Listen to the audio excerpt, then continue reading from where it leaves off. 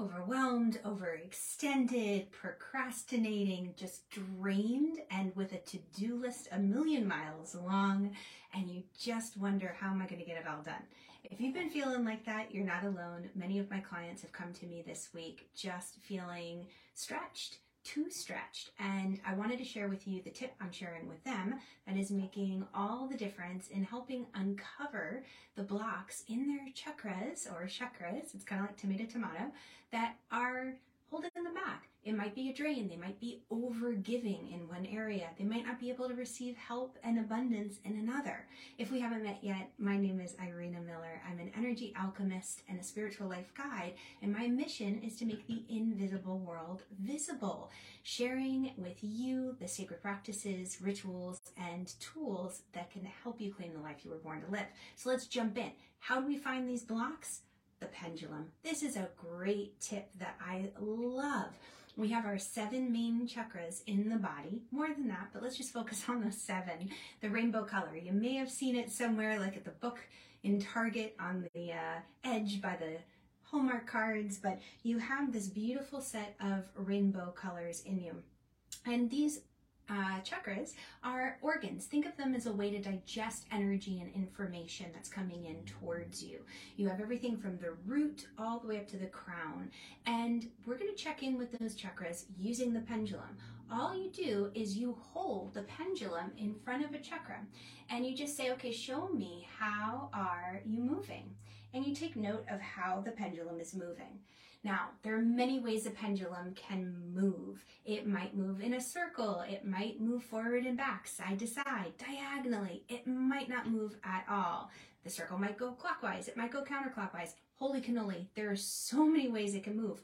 Don't worry about that right now. If you want to know more about that, drop a little heart emoji in the comments below, and I'll share with you ways you can learn. But for now, just notice, is it moving at all? And if it's moving, it's a good sign. That means your energy center is flowing. Check in with the lower belly, 2nd chakra, and say, just show me, how is my energy moving today? What's happening in that chakra? And you just notice. You check in with the 3rd, right there in the solar plexus. What's going on with the solar plexus? This is where you find your confidence, your resources, your expertise. You claim your power. Check in with your heart. Now, one of the things that when you use a pendulum to take note of, I said if it's not spinning, that means you're blocked. That's a block. Now, if it's spinning counterclockwise, that means you're losing energy. So it's a nice little circle here. Check in with your throat. Now, the other thing about clockwise is that you might be sharing information. It's not that one is bad or good, the way that the spin moves, but what I want you to be aware of is just what's happening. You're going to check in with your 3rd eye and then also your crown. Now, when you do that, you're going to get this information back. Let's say, for example, you noticed that the root chakra wasn't moving. It was blocked. That's a sign to you that you need to do something to create safety in your world. Because when we are overwhelmed, there's a state of shutting down, paralyzation, and we're like, I don't know what to do. It's almost like fight or flight. We're not moving forward. We're not getting the to-do list done. So if you know the root chakra is blocked, you can do an activity that creates a feeling of safety. Let's say it's the throat. The throat is blocked. Then you know, okay, well, I gotta talk with someone about this. Maybe I need some advice. Maybe I just need to vent.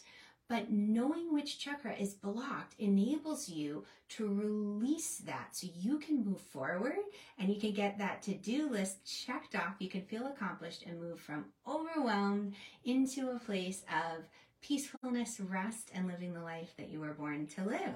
All right, drop me a comment below if you use pendulums in your practice and what kind of pendulum you like to use. Do you use one with a crystal? Is it metal? Is it wooden? I always love to find out what others are using. And if you'd like to continue this conversation, click on the link anywhere around this video. All right, I'll catch you later. Bye, guys.